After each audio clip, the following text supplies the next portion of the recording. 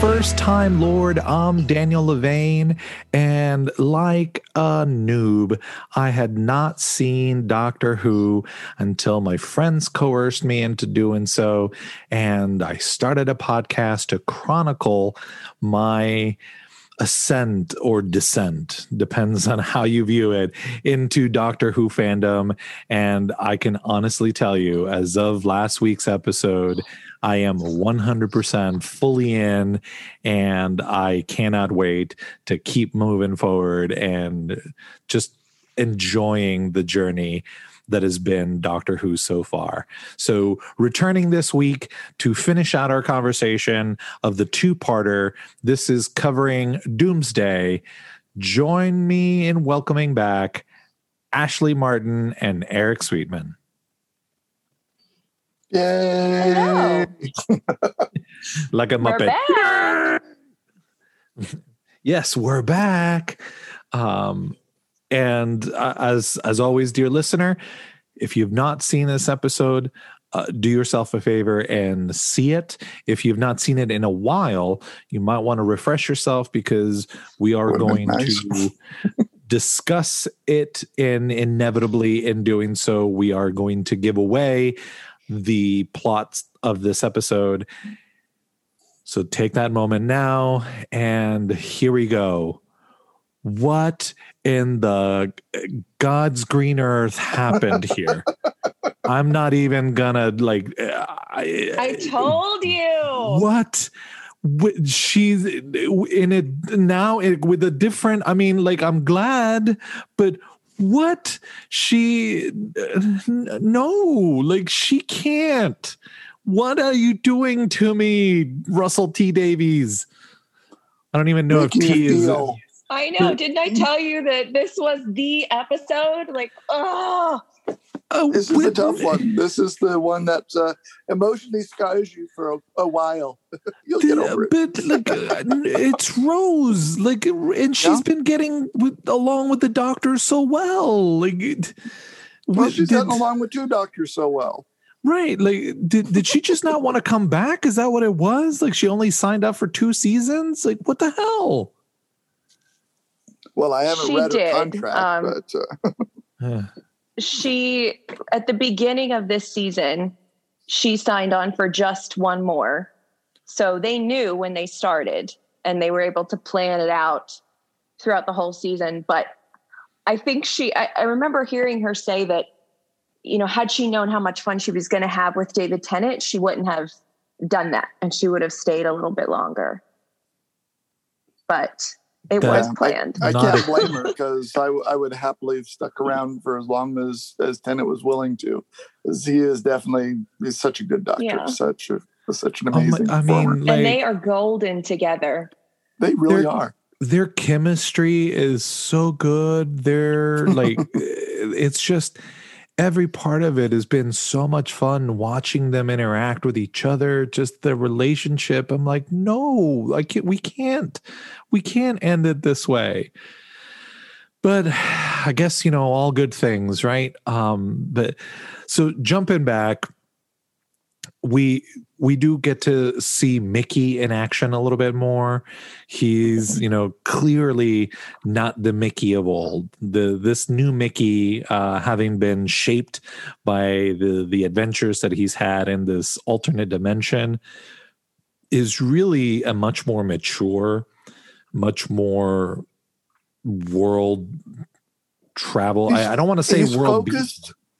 He's focused. His attention, before, he was always sort of depressed that things were going on without him, that he wasn't part of the Doctor and Rose. It's like that. Those were the ones that did all these things. And even though he was there for so much of the stuff, he just was supporting player in his own life. And now, by spending that time in the other dimension, really fighting and training and becoming a much more confident as a person, it's like he wasn't hanging around waiting for Rose to notice him anymore. It's like he became his own person, and it's really refreshing to see that. I mean, he did have that one moment where they talk about Rose's heartbeat going up. when they mentioned the doctor, and he with the doctor being mentioned. Tell me about it. Tell me about it. Yeah. I mean, he had a great moment there, but But it didn't send him into depression when he said it either. It's that's old school. He was absolutely ready for it. No, I mean, he knows by now that her heart beats only for the doctor. Right. And I mean, we, in a previous episode earlier this series, Ashley kept saying he almost said the L word. Remember that. And here, she says it to him directly. She looks at the doctor and she says, I love you. And seemingly he's going to say it. And then his time ends. The rift is fully closed, and he has a moment where, with Eccleston, there were quite a few moments in which you saw the emotion in his eyes. Most of the time, it was when they were referencing the Time Wars, but there were several moments in which you saw sort of tears welling up in the doctor's eyes. This is the first time that I've seen Tennant really get emotional and cry. He's been angry, he's been a little disturbed, but this was heartbreaking to see him standing there in the TARDIS by himself crying. That was a gut punch for me. Yeah, this episode wrecks me every time I watch it. I mean, I rewatched it yesterday for this, and I was a sobby mess by the end. It's their acting performances. It's the idea of the story. It just, it gets me every time. I know that there was debate about whether the doctor was going to say it back. And the producer, Julie Gardner, has said he was going to say it back, because there was some back and forth about, well, was he going to say it or was he going to say something else? But she has said, yes, he was going to say, I love you too. I mean, I can see a universe in which he Han Solos it and she goes, I love you. And he's sitting there as he fades. He's like, I know. I know. No. Well, he does say quite right to. So that is kind of Han Solo. Right. In a Tennant-y kind of way. But I that's at least the implication. Oftentimes, I think my favorite stories have that aspect of ambiguity, where you fill in the blank however you see the character responding. And I will fault certain directors, because there are a lot of directors particularly that will fall on that sword, and instead of making a decision, they take the cheap way out of a scenario by leaving it up to the audience's interpretation. In this particular case, I actually like the fact that he doesn't say it, because the next thing you see is him standing alone in the TARDIS crying. So even if the word love didn't get uttered, he felt it. He felt whatever you want to call it. It was strong enough to make this 900-year-old being feel sad. And especially for David Tennant, who has been this very euphoric, very excited, very upbeat and positive doctor, that moment hits, and regardless of what he was going to say, you know that it means so much. That's great. You want to put in your own, insert what word he would say, that's up to you, but clearly it means a lot. And to me, yeah, of course he was going to say it. He was going to say the word love. But again, working our way backwards through the episode and some of the revelations, we get to see Jackie and her man sort of get back together. I mean, not really her man because he's This from another beautiful universe. moment. But like there's this thing where he's like, "You're my Jackie, but you're not my Jackie," and I'm from a different universe, right? But you know what? I'm gonna run up to you and give you a big old kiss anyway. And she like jumps up on him and embraces him.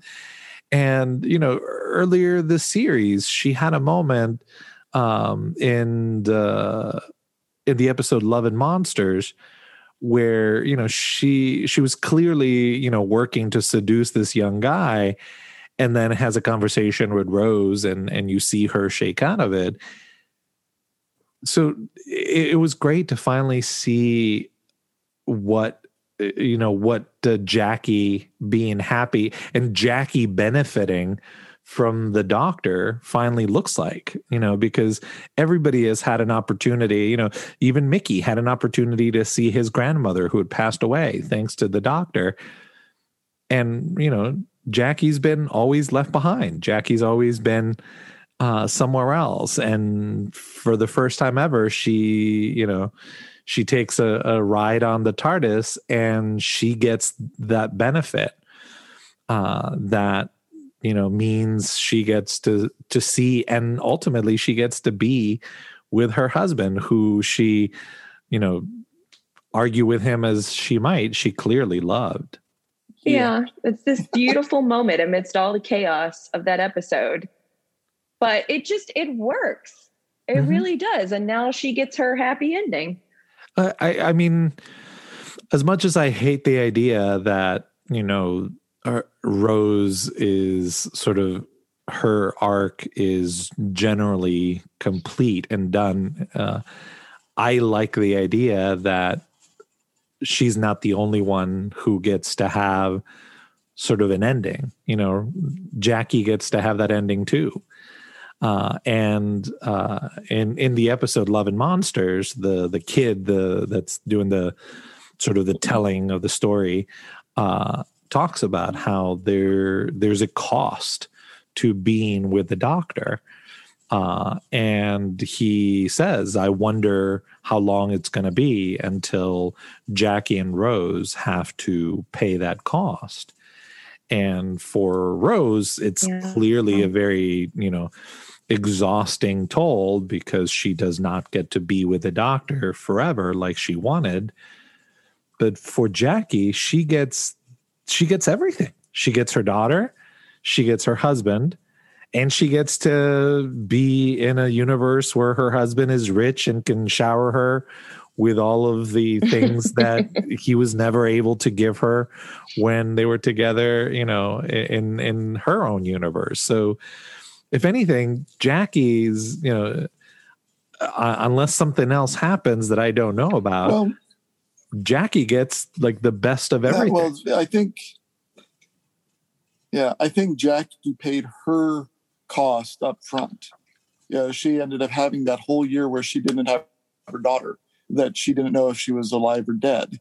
Sure. And so growing and living without anybody that is your family and loving them for that entire time, she sees her daughter going further and further away. All of that, those are the dues that she paid up front. So for her to get a happy ending is wonderful. It's like this person has survived her relationship with the doctor. She deserved it. Association with him. Yeah, she deserved it. And she earned every bit of that. A lot more than being. Yeah. And if you're Rose and you've got to experience all these other amazing things, then, you know, her reward was up front, and then the cost comes now. Mm-hmm. And I mean, she still has Mickey. So it's not like she's completely alone, but you know, Mickey is as much as I like him. That's not a good substitute. That's what I was going to say. Like he's a poor, you know, I mean, he is much more adventurous. He is much more in control. It's not fair to him. Sure, you know, sure. That's the thing. It's like him being the substitute. It's like, oh, I'm the tin dog. You know, it's like asking Lois Lane, who do you like, Superman or Jimmy Olsen? You know, Like Superman can give you adventures that Jimmy Olsen's never going to be able to give, but at the same time, in a place where literally in a universe where the Doctor does not exist and the Doctor cannot tread, that who else is she going to be able to have conversations that will not make her sound crazy? So, in my head, she's going to end up with Mickey. It's not going to be, the happiest of relationships, but they're kind of, no, that's who he's going to be able to comfort her in ways that nobody else will, because he knows. No, that's a trash relationship. No. I don't know. I mean, like he by the time they were in the TARDIS together, by the time they made it to that French ship, where with all the weird windows and the magic doors, as the Doctor called them, it was obvious that Mickey was out for the adventure, but that Rose was no longer his Rose. And now that Rose doesn't have the Doctor, yes, it's going to hurt, and it's going to be a pain that she's going to carry for a good long time. But no human being can sit there and just carry that grief for the rest of her life. And out of all of the people in that new universe, the only ones that are going to really understand are Jackie, Mickey, and her father. And out of all of them, the only ones that have really spent any real time with the Doctor are Mickey and her. So Mickey is the only choice, in the sense that Mickey's the only one that's going to be able to comfort her and understand when she pines for the Doctor, unlike any other dude. Yeah. Again, this is a terrible relationship. No. This is okay. No. All right. No. All right. I know you love Mickey. I know you love him, Daniel, but no. Well, I want, what I want is for Rose to not feel like she is completely alone. And in the absence of the Doctor. Well, then you're assuming a lot. You're assuming that Mickey can actually fill that role of the Doctor in the absence, and you're assuming that he wants to. Mickey made it abundantly clear that he loved Rose, even though she loved the Doctor, to the point that he was willing to lay down his life for her. So I think Mickey would absolutely be there for her. And if the relationship rekindled, he would absolutely be there for it, even though he knows if the Doctor was ever to cross through the void and back into that dimension, that Rose would leave him in a heartbeat. And I think... I don't think you're giving Mickey enough credit, because to me that sounds just like that's an insult. That is not the way that anybody should be living their life. Being a second choice. It is a fictional character. No, I don't disagree with that. I'm just saying, in the world that they end up, that seems like the most likely choices. But moving on to the menace. Agree to disagree. Moving on to the menace. We talked about this, and no. I completely agree with you guys. Don't get me wrong. I can see it from both sides. I just in my version of writing things.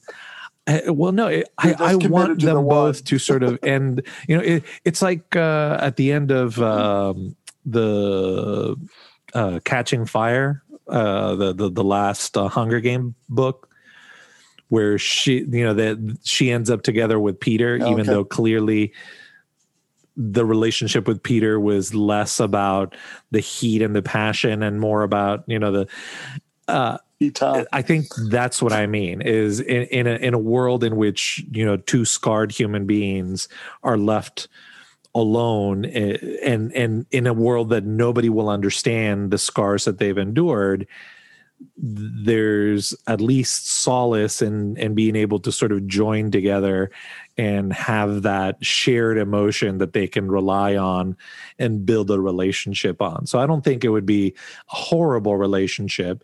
It would just be a relationship built on all of the experiences that they've had. And it would be a different kind of emotion. But anyways, moving on to the Menace, we mentioned this on the last episode, and Eric and I discussed it in Age of Steel and Rise of Cybermen.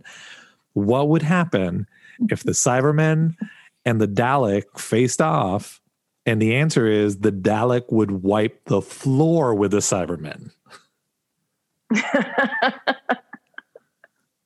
And they would have the best casting shade, the best the trash like a rap talking battle or something. They were throwing insults at each other, and it was brilliant. Oh God, yeah. It's like there's only one thing you do better than God. It's like, really?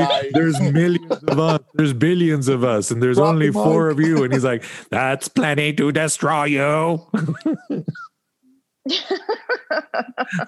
Oh my God. Like it was so awesome. It was like watching this epic battle between, 2 immovable forces, and just like the Dalek were like, it's not even a contest, man. It's not even. And then that chrysalis, or what was that chamber? The Genesis chamber? Genesis Arc. The Genesis Arc. Yeah. Which I kept expecting like, Captain James T. Kirk to come on to somewhere. Daleks! Instead of Khan. Where's Carol Marcus? Right. where was that storyline? But I love that in like the last sort of stumbling bit that we see Mickey have, he like trips backwards and accidentally activates the Genesis chamber and enables. Well done, Mickey.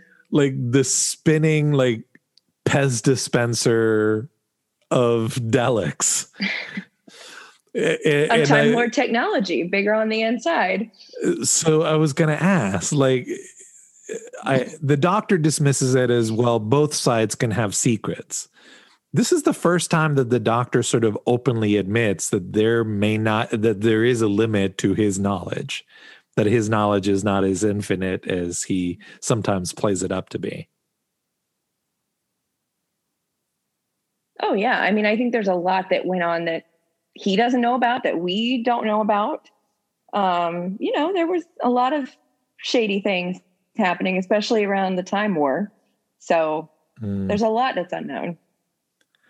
But I love how he all of a sudden goes, oh, Time Lord technology, it's bigger on the inside. On the inside. Because that's what everybody says when they see the TARDIS. That gets repeated every single time. Comes into the TARDIS. It's bigger on the inside. Comes into the TARDIS. I loved, and we mentioned it in the podcast before, Lady Slavine, goes, how did you get the outside around the inside? I think that's my favorite way of phrasing the it's bigger on the inside way. But we see this like giant confrontation, and as these millions of Daleks start shooting out of this Genesis chamber, spinning over the streets of London, like it's a no contest situation. The Daleks are just wiping out, and we've talked about how there always seems to be carnage. Wherever the Doctor goes, there's an unmitigated level of carnage in this episode, where how many Londonites got just taken out by the Daleks. Yeah, it seems to always follow the Doctor, doesn't it? Right. Well, death is Doctor's one constant companion. They've said that before. And yes, we saw because I believe Eric and I also engaged in this conversation in which, how could Jackie remember being Jackie while she is a Cyberman. You know, how would that be possible if the idea of being Cybermen is that they have one hive mentality? And we saw yet another example of somebody sort of not quite fully taking the Cybermen upgrade with Yvonne. With Yvonne and the little Cybermen tear as she says, "I did what I had to do," or what was her quote? "I did my duty."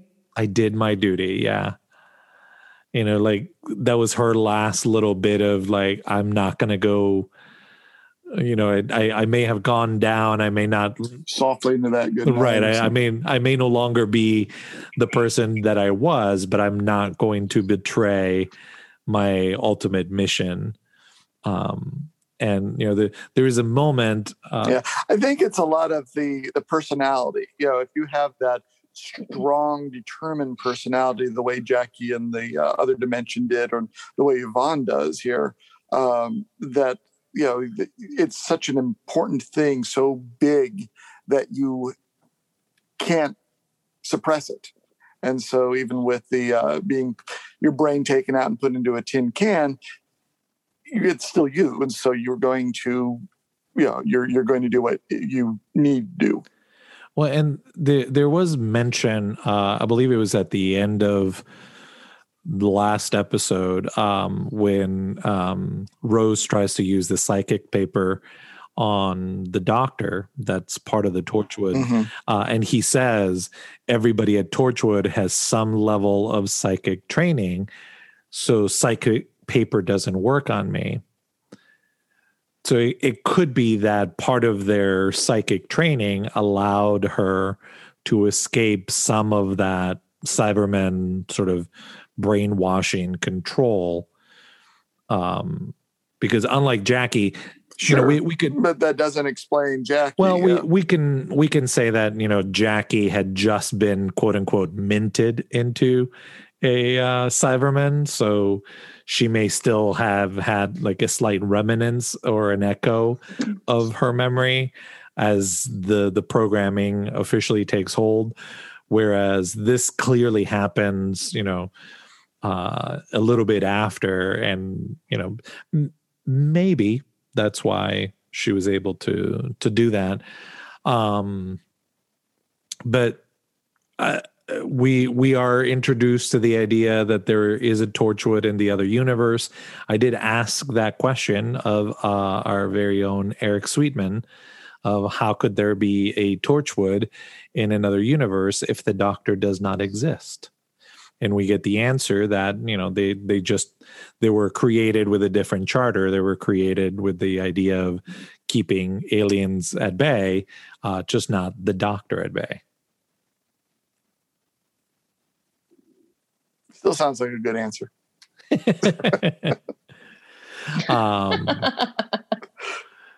But, you know, there was a mirror duality to it, kind of thing, and that it was that technology that they stole from the Torchwood that the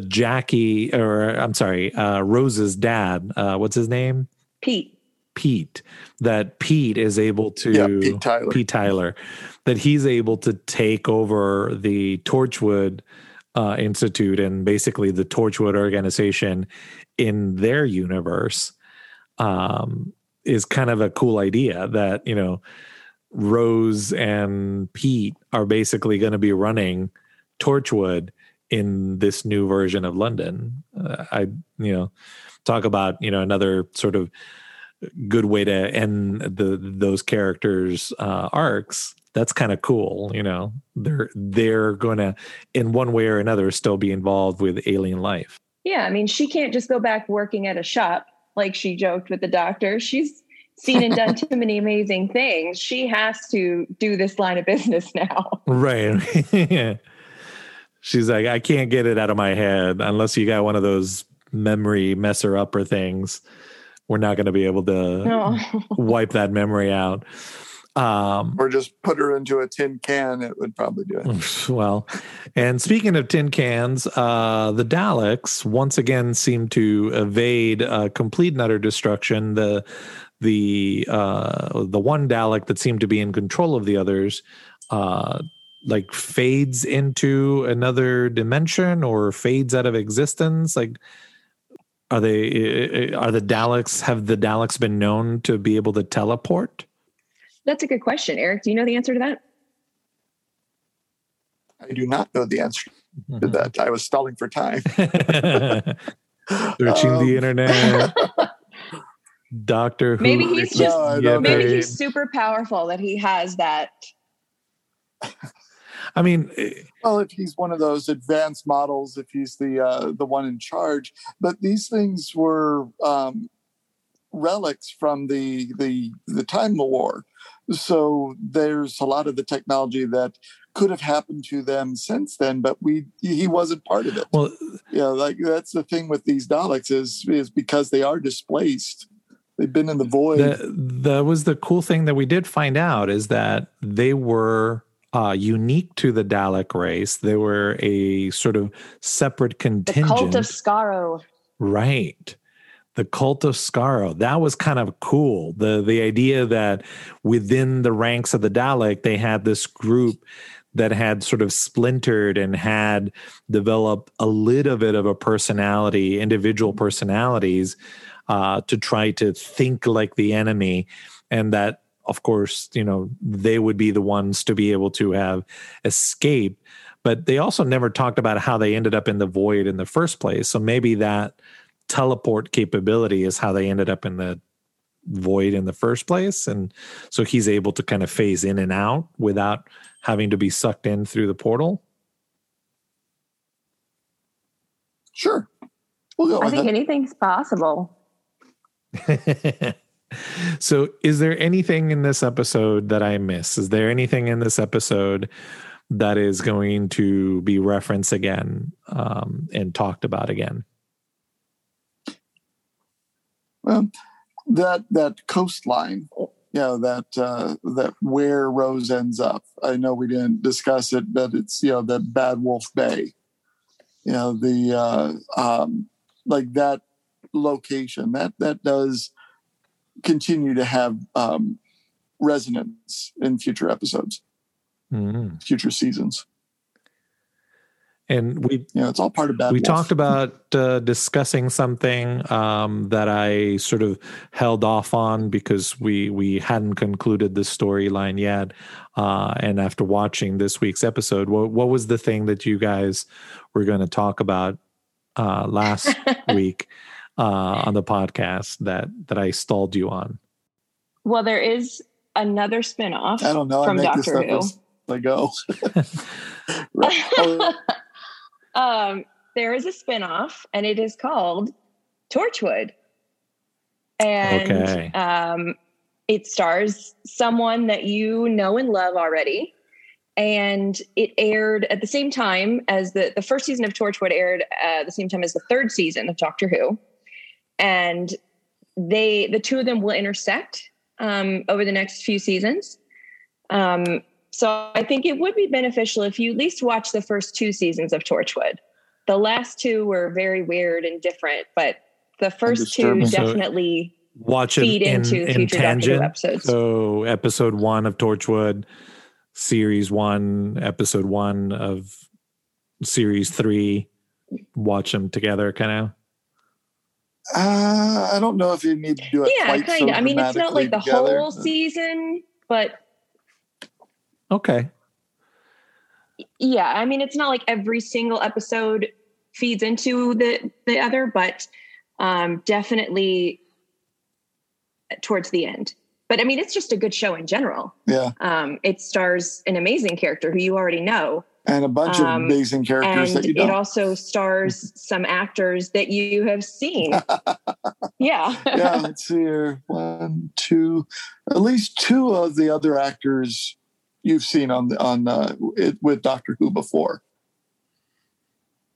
Okay. Yeah. So Yeah. Well, as different Yes, characters, and one but the lead is someone as you the know. same character. I've of course known about Torchwood for two reasons. One, I had heard of a couple of my friends that are Doctor Who fans talk about Torchwood, so I put two and two together. But most recently, as I've been watching the episodes on HBO Max, when it comes up with, because you watch Doctor Who, you might be interested in, and there is a poster of Torchwood with the who person that appears. And if you are like me, dear listener, and have not seen any Doctor Who, I'm not going to spoil it for you. But if you're like me and you're watching this through HBO Max, chances are you probably have already seen. Yeah. It's not really that much of a secret. Gonna be featured in Torchwood, but I'm not going to spoil it until we have to talk the other about two it. actors, those are the ones that you might be going, oh my goodness, there's a connection here. And I think that's the fun part. Also, the events like I was talking about with the Cybermen invasion that we got to see in this episode, that affects the some of the plots of Torchwood later. And it's just a really good show. It's a great show. I'm looking forward to watching it. So last question: Cybermen got sucked back into the void, not into the other universe. Basically, they're in the middle. The Rose universe, the Rose Tyler or the Tyler universe is not affected by Cybermen. Pete's World. Pete's World. Correct. Yeah, they're all in the void now. All right. Anything else that I missed in this episode? Ashley's fun facts for this episode. Let's do it. Ashley, fun facts. Trademarks. I know. I should little trademark it. So, I mean, we've already talked about how cool it was to have the Daleks and the Cybermen together. But this was a big episode in Doctor Who history because it's the first time they did appear together on screen in the same scene. They had tried to do it in the past, but apparently Terry Nation, who created the Daleks, had vetoed it. He was not a fan of the idea for some reason. But this episode aired the same week as the 2006 World Cup. And so they built it up, with all the publicity. They had dueling covers of the Radio Times, one cover with the Dalek, one with the Siren. So it was a big moment for all the fanboys. Hey, listen, I love me some World Cup. So, well, speaking of the World Cup, the ratings for this episode were higher than the ratings for the World Cup because this was such a big thing in London. Doctor Who wins. In London. worldwide. I can tell you, I was not watching Doctor Who in 2006. I was watching the World Cup. In fact, I watched all of Doctor Who, and I have never watched the World Cup. Yeah, me either. So, next fun fact, Ashley. There are no more fun facts. Okay. Sorry, I have a lot because this is my favorite episode. This is your jam. Okay. This is my moment, guys. Okay. And I promised myself I wasn't going to cry, and I haven't, so it's good. I did. So the moment on the beach at the end was voted in 2014 the top sci-fi moment of all time. With 96,300 votes, it got more votes than the Luke, I Am Your Father in Empire. Wow. So it's a big moment. Well, I mean, part of it has to be that like British sort of hometown, favorability, because I'm sure if that was a worldwide vote, it'd be a little different.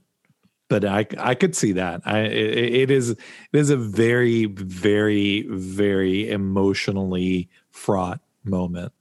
And you were talking about earlier, Rose dying or whatever. Russell T Davies said that the actually killing her off was even, and for them, he said it would be demoralizing to Rose off. So to know. I can't imagine what would have actually happened if she had actually died in any way, shape, or form for reals. I don't know that my TV would have survived that viewing. I know, it's so intense. But something that I did when I was rewatching, I watched the episode and then I pulled out my DVD and I listened to the commentary. And for this episode, it's actually a picture-in-picture commentary where you can watch the actors watching it.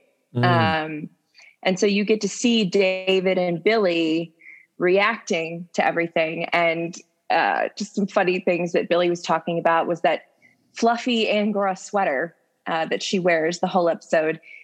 She said it kept flying everywhere and it was getting in her teeth and in her eyelashes and it would just kept messing up all of the scenes. It reminded me of like Fred and Ginger Rogers when she had that, feathery dress that kept flying everywhere and messing everything up. That's fun. But I think it's also interesting to think about too, that, because this was with the Cybermen and Pete and Mickey, these 2 episodes were filmed much earlier in the season. They were filmed with the other 2 Cybermen episodes, Age of Steel and Rise of Cybermen. So they had filmed all this deeply emotional, horrible goodbyes, and then they had all these other episodes to do. And I think it was Eric who mentioned that episode at the end of the Satan Pit, when they're on the TARDIS and they say like the Doctor and Rose, the stuff of legends.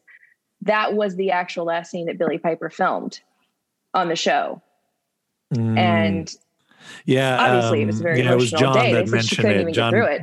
John brought it up on the podcast. Oh, right. Yeah. So it must have been weird to film this, so emotional goodbye. And then they had, 6 episodes left or whatever it was. But I was like, you finish the scene and then you're like, see you at work tomorrow. Right. And originally only David and Billy were given the last, few pages of that script. And they got it during the filming of Tooth and Claw. Oh, wow. So all the people on the crew were like, why are they so upset? This isn't really a sad episode. But something I thought was funny when I was watching the commentary, David Tennant brought up a good point, is that the Doctor, when he grabs the Magna clamps, he grabs 2 of them, not just one. So did he already know in his head that Rose was going to defy the trickery and come back and stay? Well, I mean, 2 is better than 1.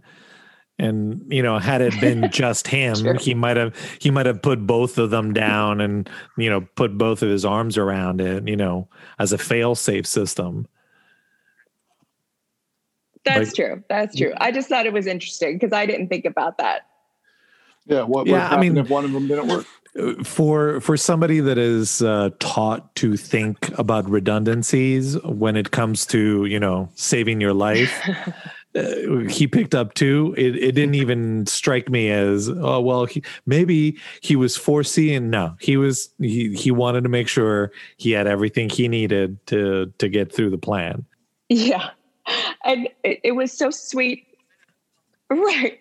It was so sweet to watch them on the commentary because when they did get to that end scene, Billy was crying watching the episode and David was tearing up and they just kept looking at each other. I mean, this episode is just, it's so sad, but it's so good. And when she has that, the director called her death scream, when she's about to go through the void, we think. Yeah. It reminded me so much of Somewhere in Time when he goes back to the future and she's screaming, Richard, and the camera pans back. Oh my God. Like that scream. You're breaking my heart because it was just right. I couldn't even listen to it at some point because it was just so sad, but I like the episode. It wrecks me, but I love to watch it at the same time because their performances are just So good. She keeps talking about how she's going to die, that when, you see her fingertips not hold on and go, I'm like, okay, this is it. And I as involved in the scene as I was, it was immensely sad. And then you hear and you hear her scream and you hear the doctor scream, and then to see that heroic Pete moment where he just jumps back, puts the thing on her and jumps out of the way. And you're like, especially, arcing back to series 1 in that episode where Rose gets to basically be there for him at the end. It was such an awesome thing to like see Pete react to that I was already moved to almost the verge of tears. And then you see that, and it's that like jump out of your seat moment of like, yes, of course. Hells yeah. Like it felt so satisfying you're right. It's such a good like arc for them. It's a good finale to the arc. But the funny thing is, there was debate when they were filming it between should it be Pete or should it be Mickey that saves her? And ultimately they chose Pete because they said it was symbolic of him accepting Rose as his own. Because, initially he's like, oh, she's not my daughter. Sure. But it's just such a beautiful ending to that. Yeah, no, this episode is definitely a roller coaster, and in the best way possible. It leaves, and we talked about it at great lengths in this podcast, but it leaves Rose in a place where I feel like if she's going to end her story, that's the way it needed to end. And it needed to end in that sort of abrupt way where it's kind of like a Band-Aid. You have to just kind of rip it off, deal with the pain, and then move forward, because I don't know that I could have taken like a long drawn out reason as to why she can no longer be with the doctor. And the fact that she's sort of trapped on the other side of this dimensional void is just amazing. Just great writing. That's what it is. It's great writing that leads to. Russell T Davies is amazing. And I just have one more thing to say about the music. The song that plays when they're separated, and they're on the other side of the wall. That song is called Doomsday. And apparently it was so popular that the BBC got flooded with thousands of emails. And that song is what prompted them to finally release a Doctor Who soundtrack because it was just so popular. And I found a quote from Murray Gold, the composer, about this song.